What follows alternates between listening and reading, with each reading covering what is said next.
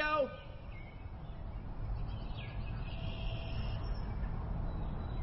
Hola, mi amigo.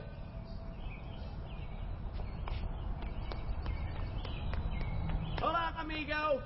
Hola, mi amigo. Por favor, un momento. Hola, vecino. ¿Te gustaría venir conmigo a la iglesia el domingo? Mi iglesia es muy dorito. Dorito? Divertido. Y se puede transformar tu vida de pecado.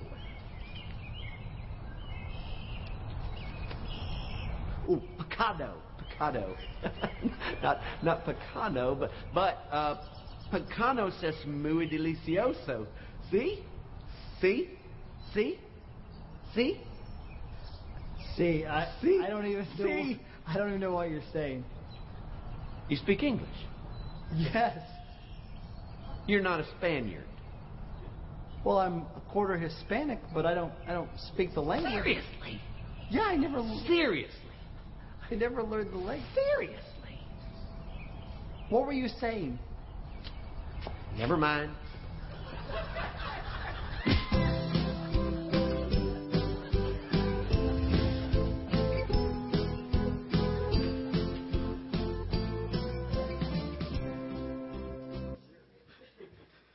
Seriously.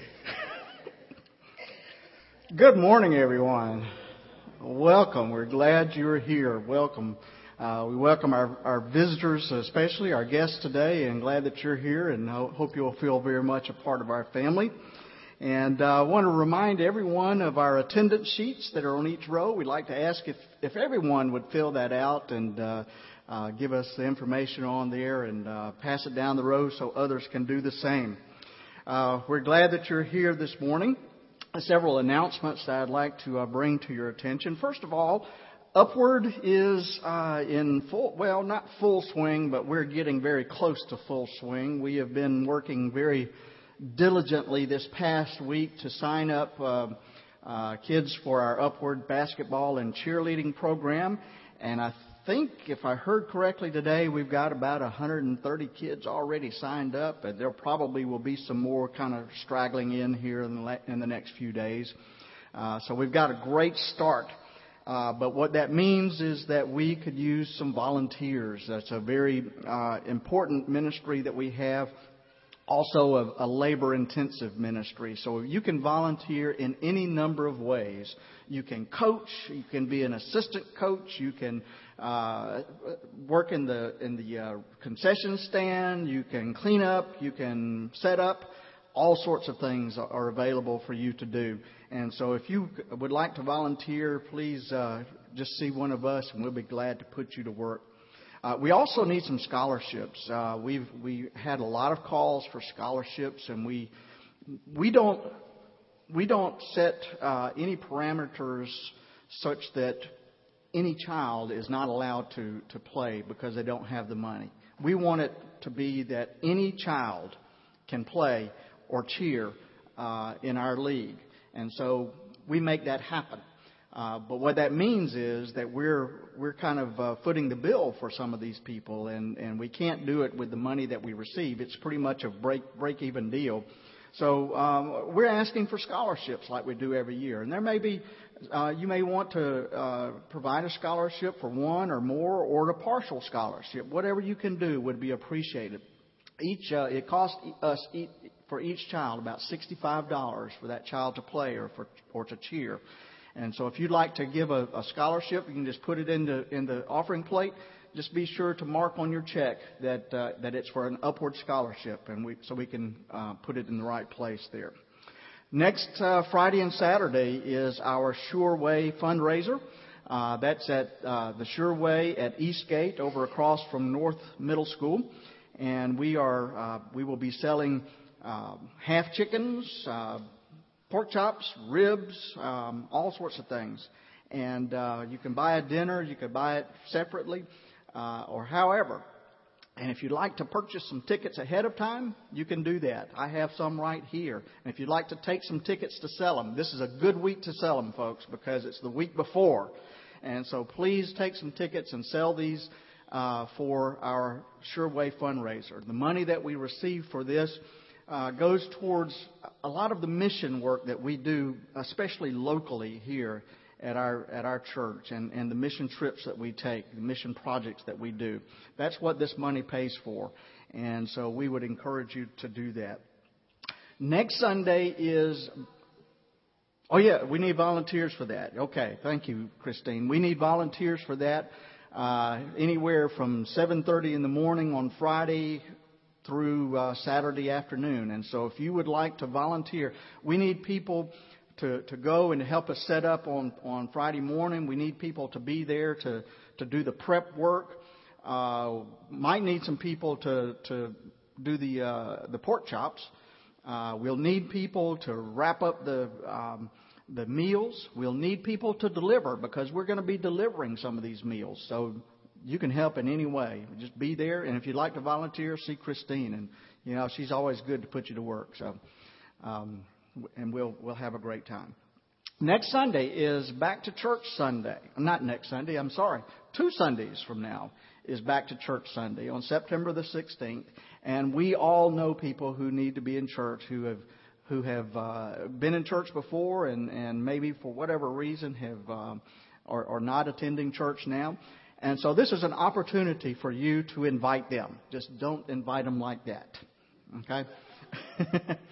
And it really doesn't take much to invite somebody to church. All you have to do is say, I've got a great church. Community Baptist Church is a great church. And if you don't go anywhere, I want to invite you to come to church with me on the 16th. And maybe you'll go by and pick them up and take them to lunch afterwards.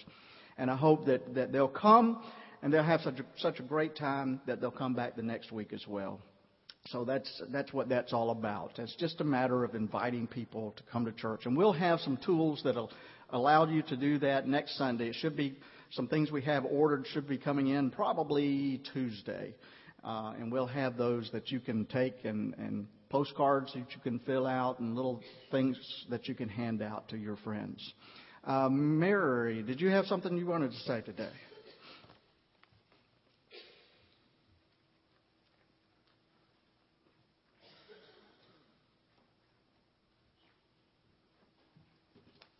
Very quickly, I asked Dr. Tim this morning if I could speak just a second.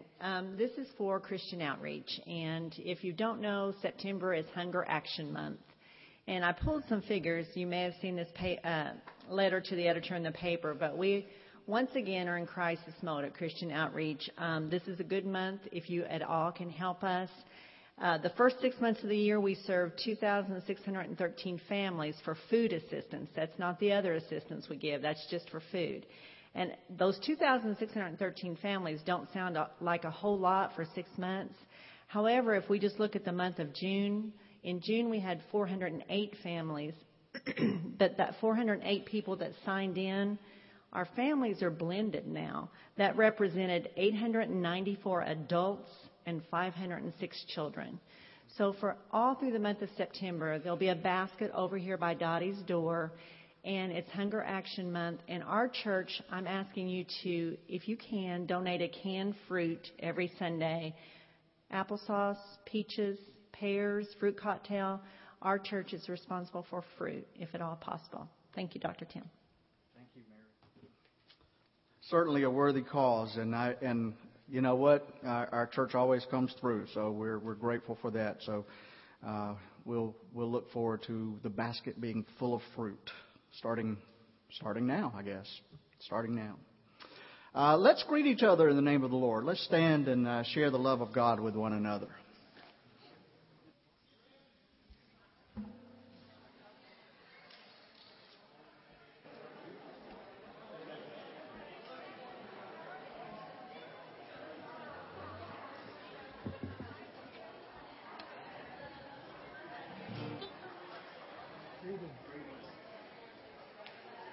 Greetings, Nibby.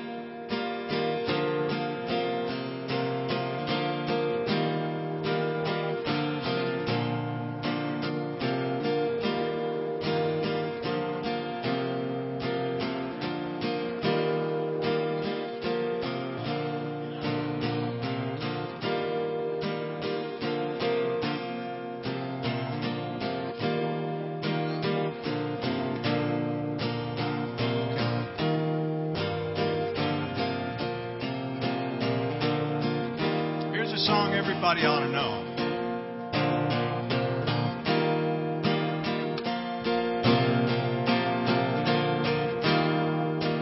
I hear the Savior say, thy strength indeed is small. Child of weakness, watch and pray. Find in me my all in all. Everybody. Jesus paid it all. All to him I owe. My sin has left a crimson stain. He washed it white as snow.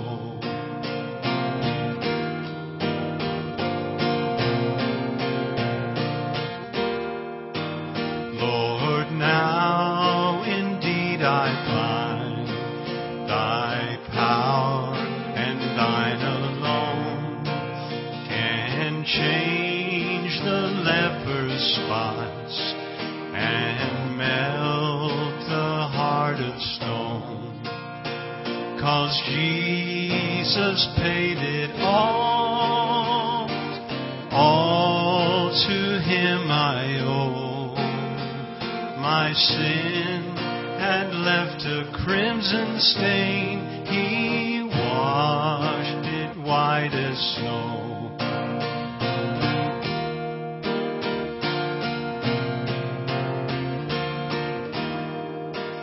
And when before the throne I stand in him complete, Jesus died my soul to save.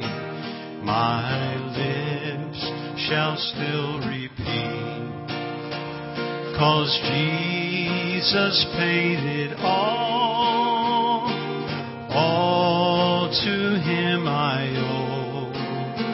My sin had left a crimson stain. He washed it white as snow. My sin had left a crimson stain. He washed it white as snow. He washed it white as snow. He washed it white as snow. Yes, he did. Oh, praise the one who paid my debt and raised this life up from the dead. Oh, praise the one who paid my debt and raised this life up from the dead. Oh, praise the one who paid my debt and raised this life up from the dead. Oh, praise the one who paid my debt and raised this life up from the dead. Jesus. Oh, praise the one who paid my debt and raised his life up from the dead. Oh, praise the one who paid my debt and raised his life up from the dead.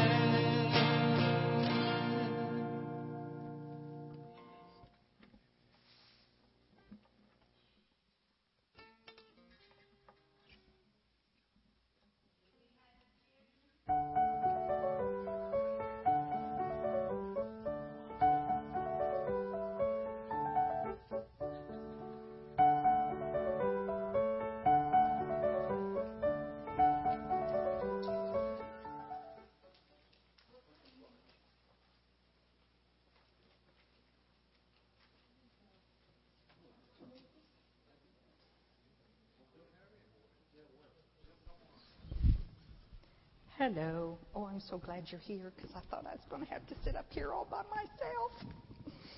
So I'm glad you're here. This is my what? My telephone. And when your telephone rings and you answer it, what's the first word you say? It rings and you say, hello. Hello. Do you ever wonder how we got into the habit of, or the tradition of saying hello when you answer the phone? I got to thinking about that. My brain thinks about weird things. Why do we say hello when we answer the phone? I think we just got into the tradition of saying hello. And that tradition happened by Thomas Edison. Do you know who Thomas Edison was? What did Thomas Edison invent?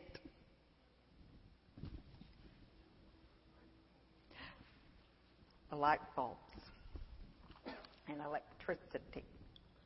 And he got us in the tradition of saying hello. Alexander Graham Bell, who invented what? The telephone. Thank you. When he created the telephone and started answering it, do you know what word he said instead of hello? Ahoy. He would say ahoy. I dare you to try that next time the phone rings. Ahoy.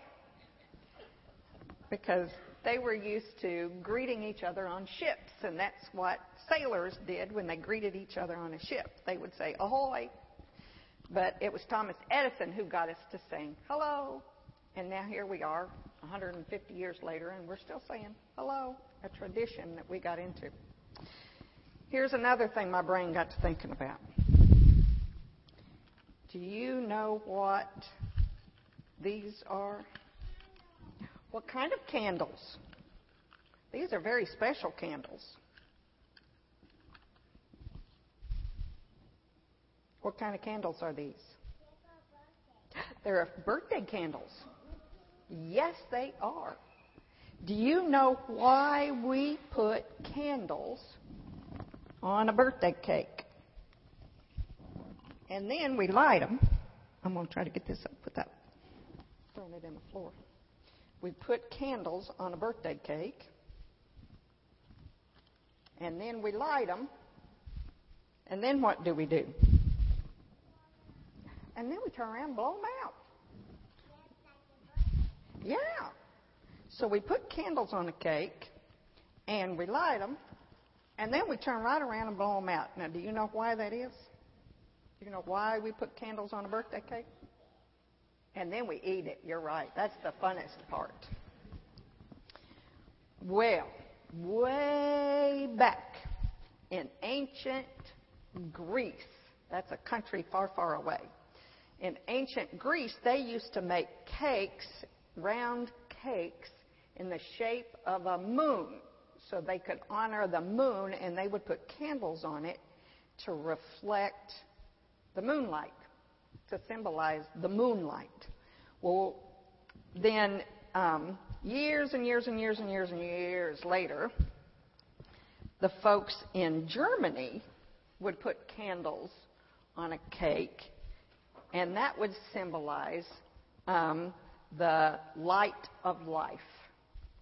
Well, in the United States then, back in the 1850s, and that was like a really long time ago because this is 2012.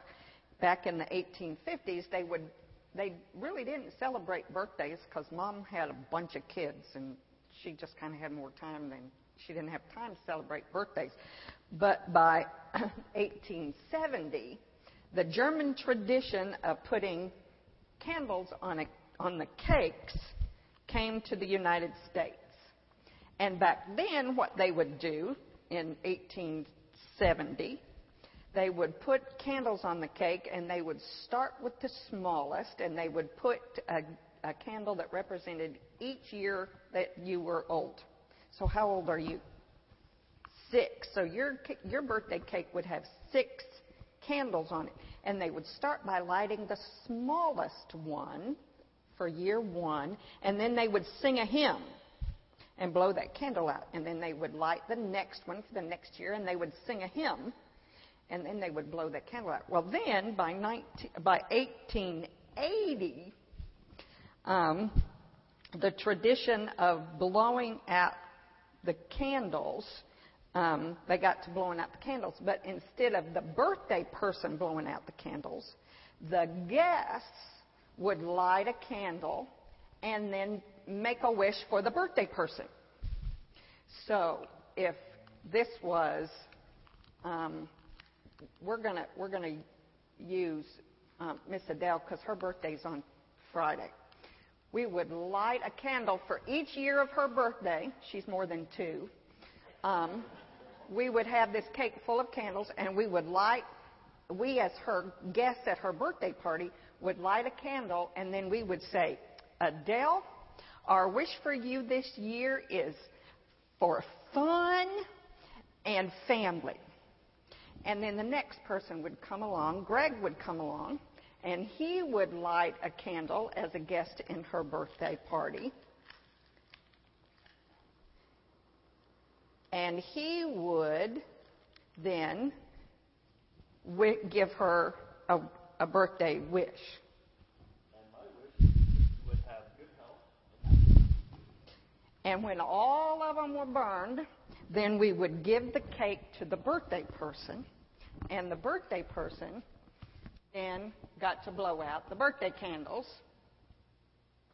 and keep the cake. And so the tradition was then the smoke from the candles would take all the birthday wishes to God. Well, did you know all that? I did not know all of that. Well, here's another tradition. Do you know why we come to church at 11 o'clock? We do it at 10:45. At 11 o'clock on Sunday morning? Instead of 8:30 on Sunday morning, or instead of, you know how that tradition started? It was the farmers who needed to do all of their chores on Sunday morning. They needed to feed the cows and the chickens and milk the cows and get all of their work done, and then they would come to church, and by that time and clean up, and by that time it'd be about 11 o'clock. So that's how we got started having church about this time on Sunday morning. So we have all of these traditions that we do, and we just do them because somebody ahead of us did it.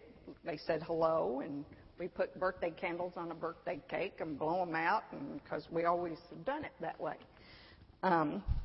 We come to church not out of habit. Sometimes folks come to church because it's Sunday morning and we're supposed to go to church, and okay, I'm going to drag myself out of bed and I'm going to come to church, but I don't want to, but I'm supposed to do that, and because I've done it because my grandparents brought me, and now I'm old and I still got in the habit of coming to church. We come to church. Why do we come to church? To worship God. Yes, we do. We come to church to worship God. We come to church to learn about what Jesus taught us, because Jesus taught us the best way to live our lives. We come to church to encourage one another. And we come to church to tell God how much we love Him. Now, that's not just a tradition. And when we put candles on our birthday cakes the next time, we should remember that we are wishing somebody good wishes instead of just putting candles on a cake and saying, hurry up, blow those things out because I'm hungry, I want some cake. And the next time we answer the phone, whatever I did with my phone, we say, hello, as a polite greeting, instead of saying, yeah, what do you want? That wouldn't be a very good tradition to start, wouldn't it? So just remember that although sometimes we have a tradition, sometimes they're good, and sometimes we have to remember why we do things the way we do them, because it's kind of hard sometimes to change from saying ahoy to hello. And instead of the birthday person making the wish, We make the wish for the birthday person. Okay? We come to church to worship God. So let's pray together. God, we come to this place so that we can tell you how much we love you. We want to learn about Jesus and about the things that he taught us, to how to love each other and encourage each other and to pray for one another and to hold each other up. So, God, I ask your blessings on these boys and girls. Give them a good week. Let them know how much not only you love them, but we love them as well.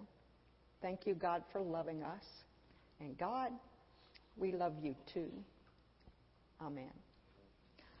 Well, I have a tradition. When I do children's sermon, I have a tradition of having candy.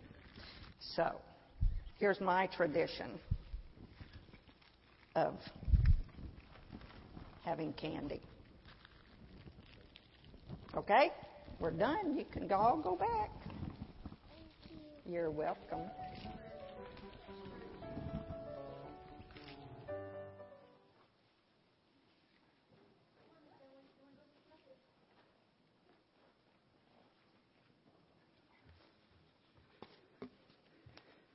I think that's a good tradition to have candy. And happy birthday, Adele. We wish good things for you. Please join me in our responsive reading, printed in your worship folder and on the screen. Renew within us, O Lord, a vision of your kingdom, where the last shall be first and the first shall be last.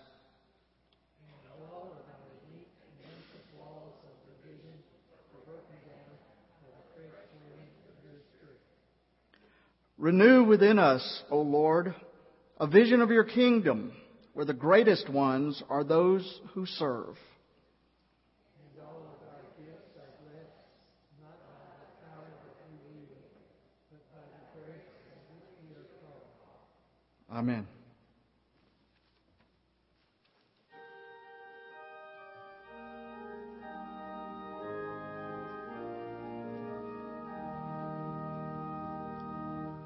Onward, Christian soldiers, marching at war, with the cross of Jesus going on before. Christ the royal master leads against the foe. Forward into battle, see his banner go. Onward, Christian soldiers, marching at war, with the cross of Jesus going on before. At the sign of triumph, Satan's hosts flee. On then, Christian soldiers, on to victory. Hell's foundations quiver at the shout of praise. Brothers, lift your voices, loud your anthems raise.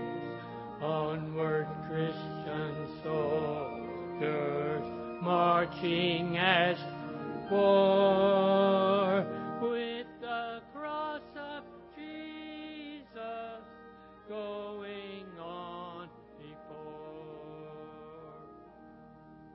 Like a mighty army moves the church of God.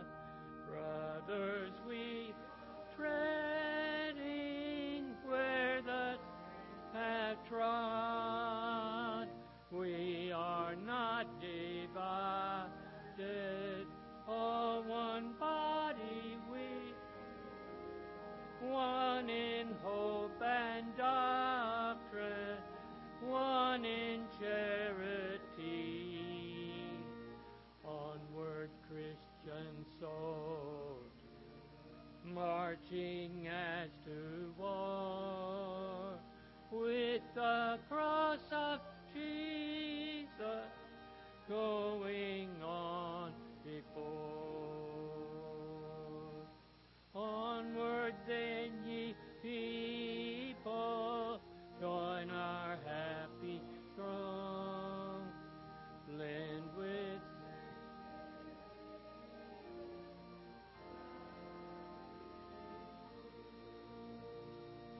long as earth endureth, men of faith will hold. Kingdoms, nations, empires, destruction roll. Onward, Christian soldiers, marching as to war, with the cross of Jesus going on before. Be seated.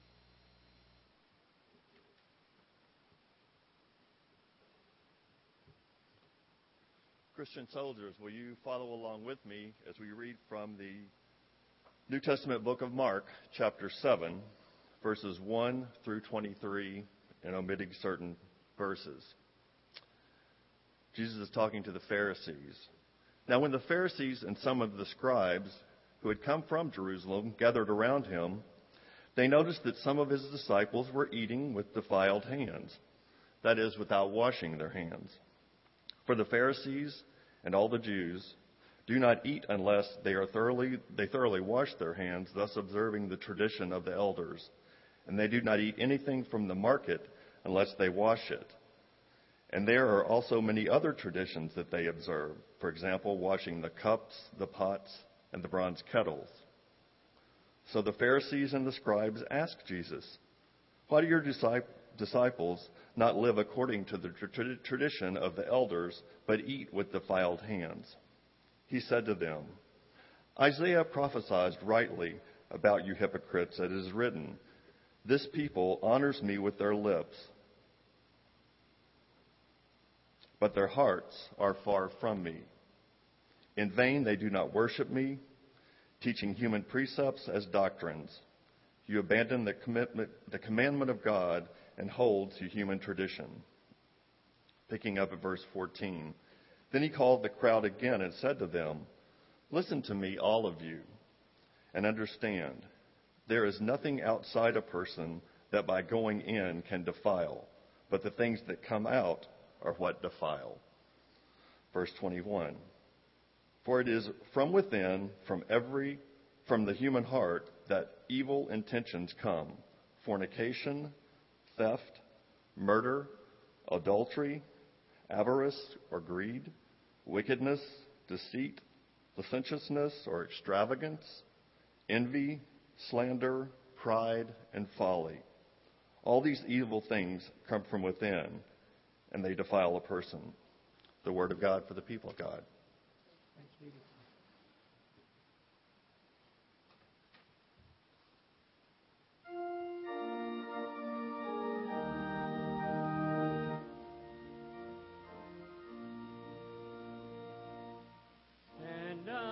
Stand up for Jesus, soldiers of the cross. Lift high, royal banner, it must not suffer loss. From victory unto victory,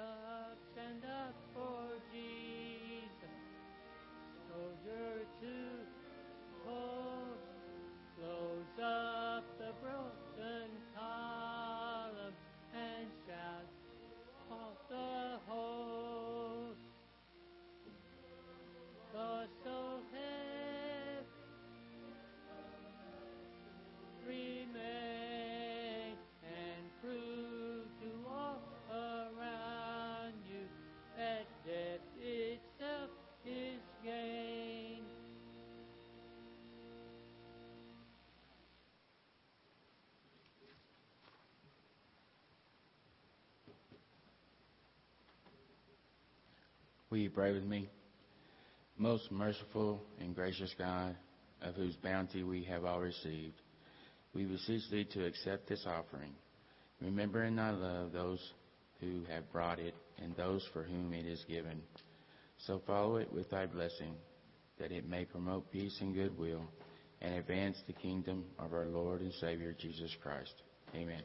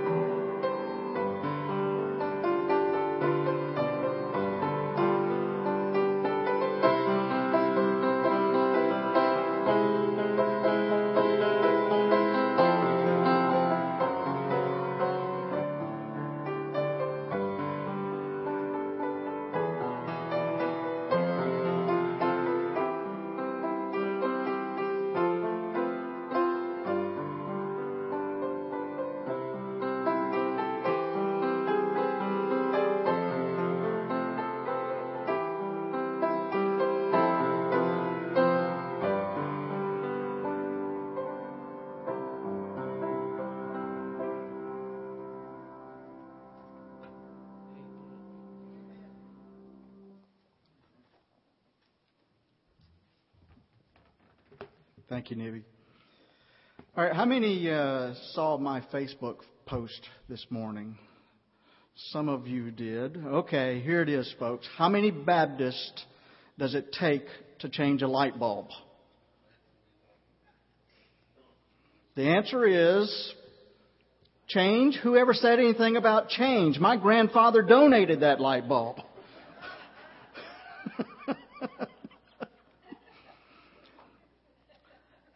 Well, Baptists are not the only ones who have trouble with change. The fact is that any time change takes place in any institution, particularly the church, there is resistance. Pastor Pete Contra tells about a small-town Episcopalian church in upstate New York who had a rector that had been at that church for over 35 years. And he was loved by the church. He was loved by the community. And after he retired, he was replaced by a young priest. It was his first church, and he really wanted to do well. But after he had been at the church for several weeks, he began to perceive that people were a little upset at him, and he didn't know why. So he called one of his lay leaders aside, and he said, "I don't know what's wrong, but I have a feeling that there's something wrong." And the man said, "Well, Father, that's true." He said, "I hate to say it, but it's the way you do the communion service." And the priest asked, "The way I do the communion service, what do you mean?" And the layman said, "Well, it's not so much what you do as what you don't do." And the priest answered, I don't think I leave anything out of the communion service." And the layman said, "Oh, yes, you do. You see, just before our previous rector administered the chalice and the wine, he would always go over and touch the radiator. And then he would touch the radiator," the young priest said. "I never heard of that liturgical tradition before." And so the young man called his predecessor and said, I haven't even been here a month and I'm already in trouble. And the older man said, in trouble? Why? And the young priest said, well, it has something to do with communion and something to do with touching the radiator. Could that be possible?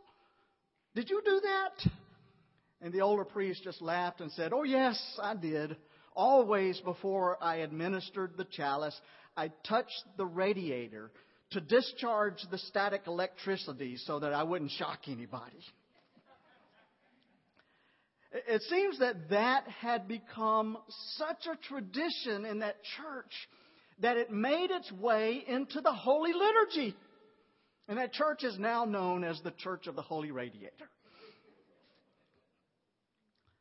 Well, the Pharisees and some of the teachers of the law gathered around Jesus one day, and they saw that some of the disciples were eating their meals without the benefit of washing their hands. And this wasn't a matter of hygiene or anything like that. There was no concept of germs in those days. There was no concept of bacteria. They didn't know anything about that.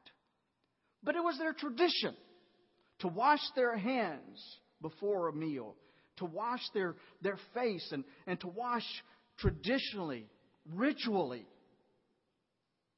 And not only their hands, but also the washing of cups and pitchers and kettles and things like that. And so the disciples were apparently neglecting these ceremonies. And that's what they were. They were ceremonies. And so the preachers and the Pharisees and the teachers asked Jesus, why don't your disciples live according to the tradition of the elders instead of eating their food with defiled hands? Well, Jesus was somewhat harsh in his reply. Here's what he said. He said, Isaiah was right when he prophesied about you hypocrites. As it is written, these people honor me with their lips, but their hearts are far from me. They worship me in vain. Their teachings are merely human rules. And then he said, you have let go of the commands of God and you are holding on to the traditions of humans. Now we have to remember that Jesus was a practicing Jew. Yet he did not want his disciples to be slaves to Jewish tradition. And we may wonder why not. Well, the fact is that tradition is a powerful force in all of our lives, isn't it? It is a powerful force in all of our lives. And that is true not only in religion, but also in our society as a whole. How many of you have family traditions?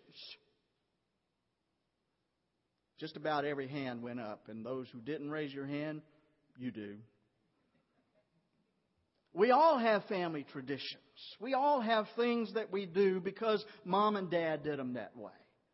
We have these traditions. I heard about a newlywed who was anxious to prepare a wonderful meal of pot roast for her new husband. And so she bought the roast and cut the end of it off and put the vegetables and the seasonings together and put it in the oven. And so her husband asked, why'd you cut the end off the pot roast? And the woman said, well, that's the way my mom always did it, so it must be the right way to do it.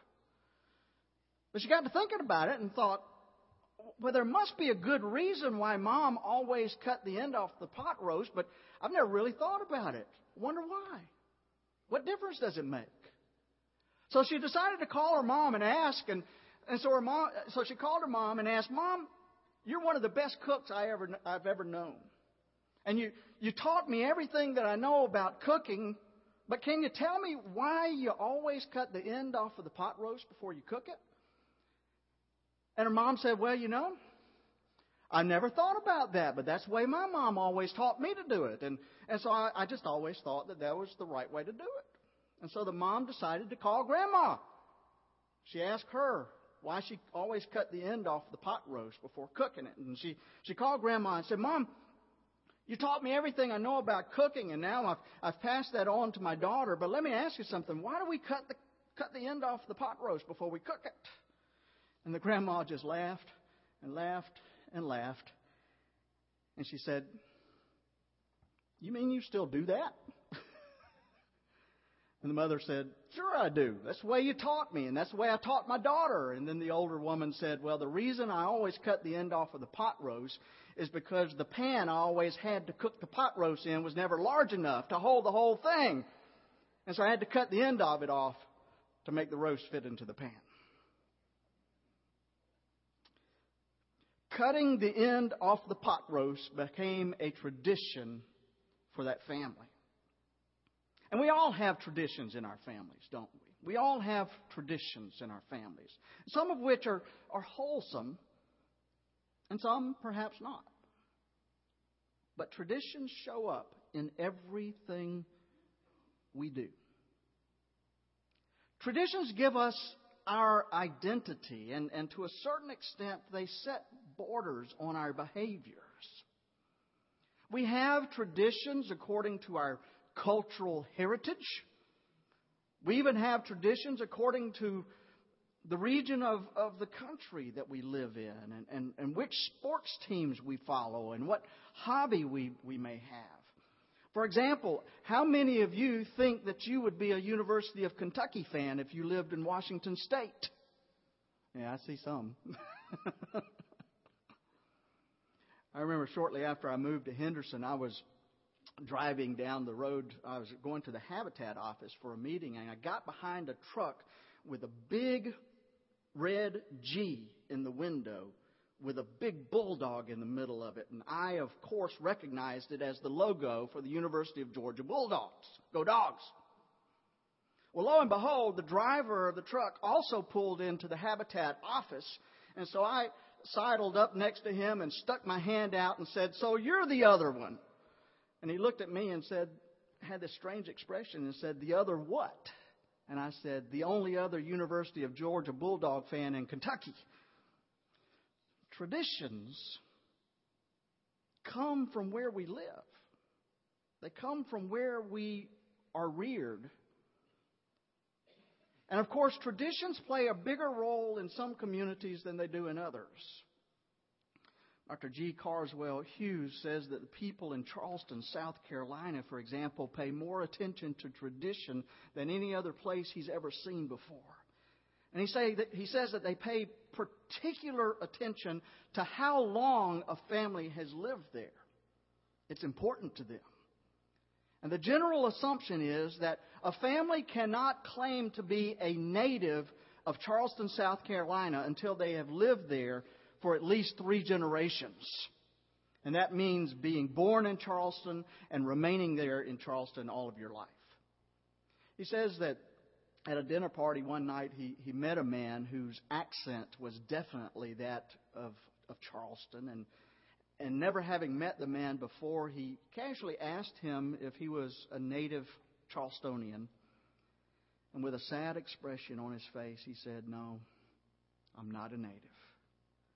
I've lived in Charleston all of my life. My father and mother were born here and lived in Charleston all of their lives, and the same was true of both sets of grandparents and their parents and grandparents, but I'll never be a native Charlestonian."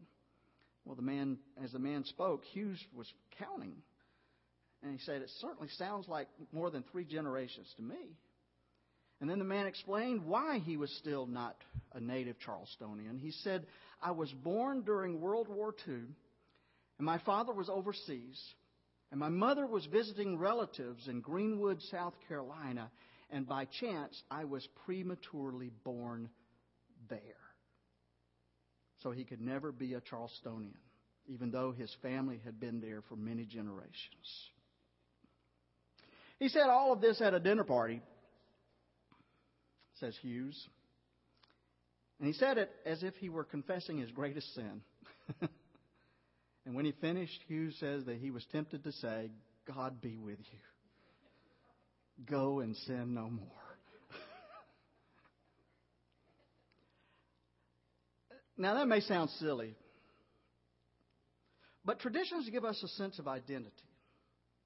And for the Jews, that was always important. You see, the Jews saw themselves as being set apart by God as a holy people. And their traditions helped them to maintain that identity and to set borders on their behaviors. You may remember that wonderful line that Tevye speaks in Fiddler on the Roof about tradition.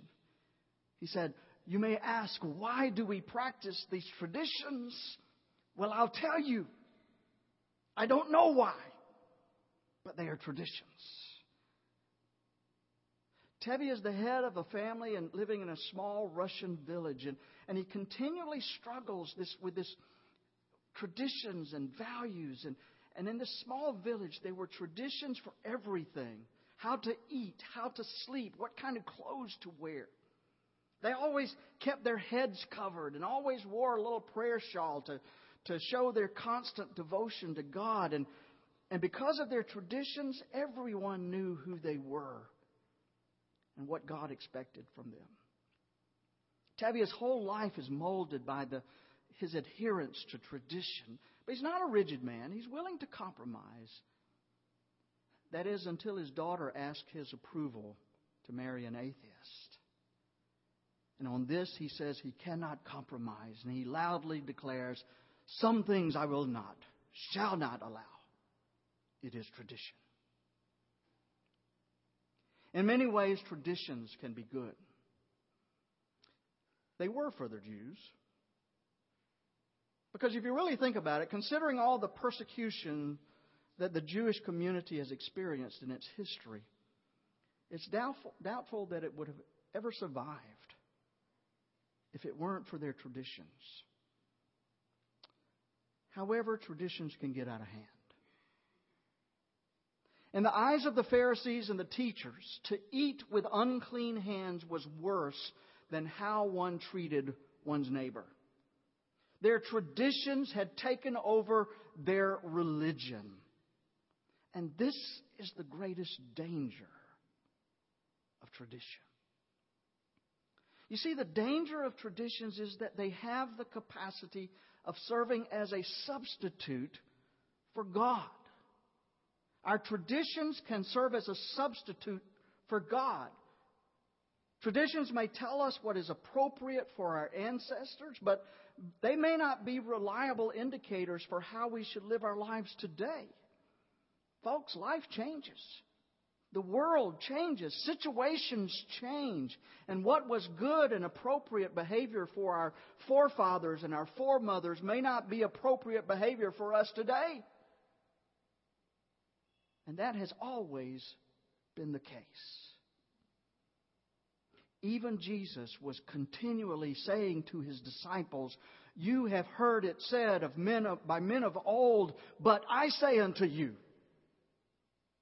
In other words, what that means is that tradition says to look at a situation in this way, but I am saying that tradition can get in the way of love, and it's time to look at it another way.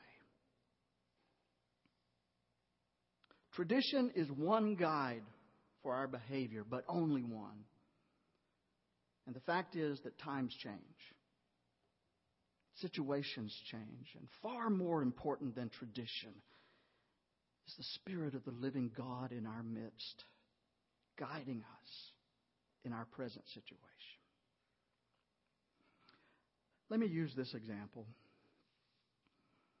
Suppose we had a tradition in our church that only people who dressed in a certain way would be acceptable in our church. For example, men should only wear suits. On the surface, we might be able to justify that. We believe that the worship of God deserves our best, and so why should we not dress in our very best to worship God? And that sounds like a reasonable tradition, doesn't it? But is it where God would lead us? Cornelia Lynn tells about a man, a smelly beggar, dressed in rags, who visited a church, and the congregation did all it could to ignore this man.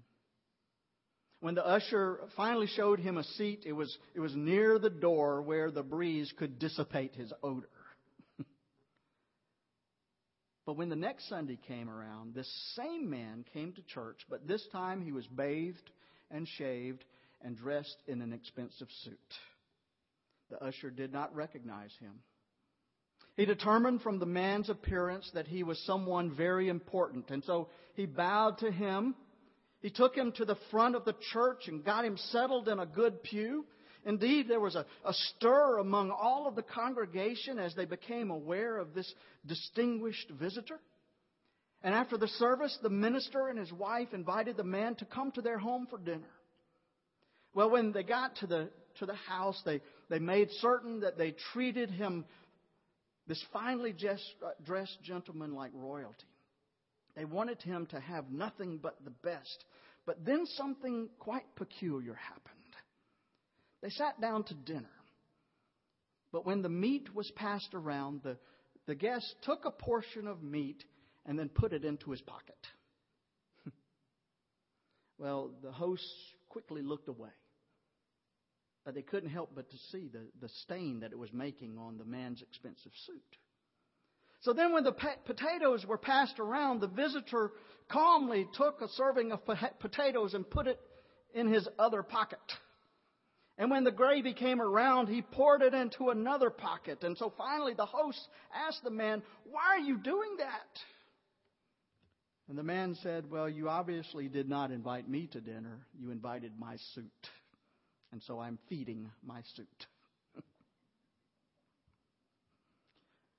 Ridiculous story, I know.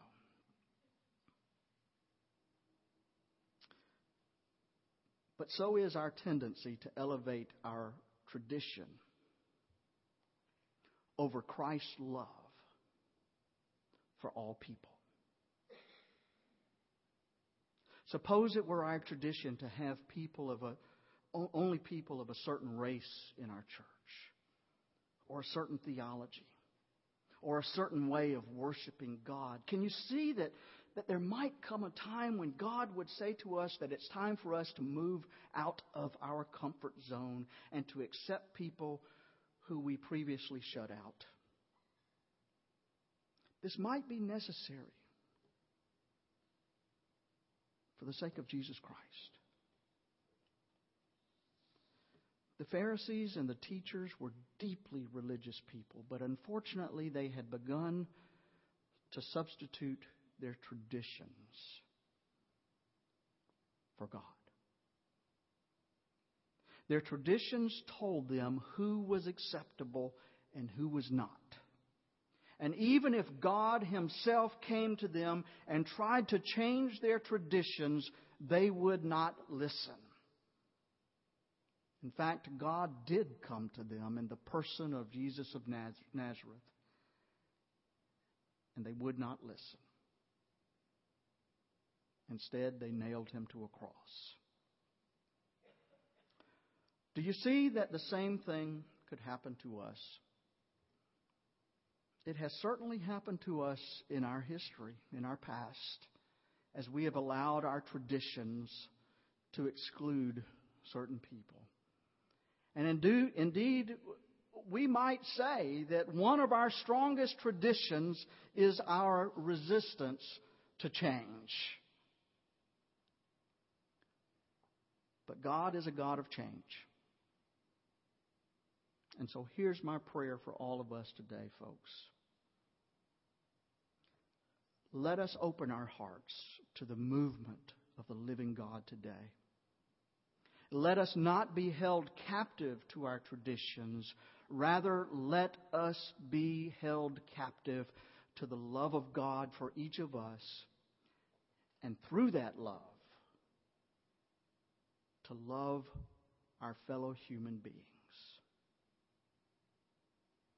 All of them. Every single person. I hope that can be our tradition. Amen. We're going to sing today a traditional song, a traditional invitation song, Just As I Am. This is the one that Billy Graham sings at the end of each crusade service, a traditional song. We didn't really pick it because it's traditional, but it's a good song. And the reason why it's so good is because it says to us that God will accept us just as we are. Just as I am, I come to you, God. And God says to us, just as you are, I take you. That's a good message for all of us. So if you've never made a commitment to Christ before, I invite you to come just as you are today. And what that means is you don't have to behave in a certain way. You don't have to be in a certain status in your life or a certain place in your life. What it means is that you come to God recognizing that God is a God of love and mercy, and God loves you. In spite of your sins, in spite of the things that you do wrong in your life, God loves you. And God wants that relationship with you. And so if you've never made that commitment to Christ and accepted the mercy of God and the forgiveness of God, do it today. I invite you to come right up here this morning and say to me, I've accepted Christ as my Savior. Maybe you're looking for a church where you can serve the Lord.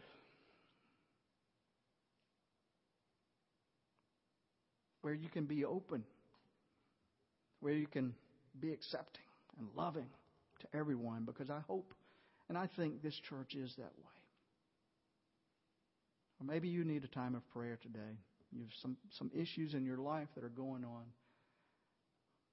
We'd like to pray with you. If God's dealing in your heart in any way, please come just as you are.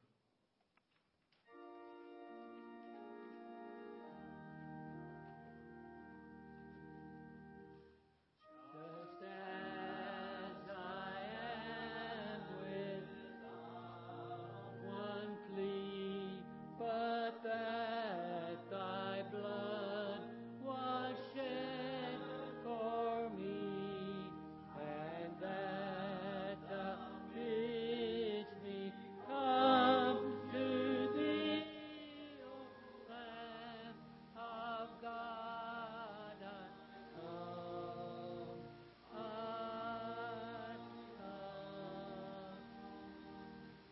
just as I am, and waiting not to rid my soul of one dark flaw, to thee whose blood cleanses my soul, Lamb of God, I come,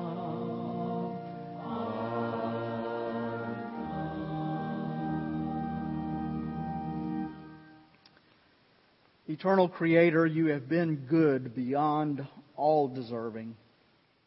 All we have and all that we are is the gift of your love. You have surrounded us with your light and your love, with beauty, with friends. You have placed hope within our hearts. And so in response to that love and hope, let us go from this place as doers of the word and not hearers only, not forgetting what we have heard. And as the Scripture has promised, you will be blessed in your doing. Amen.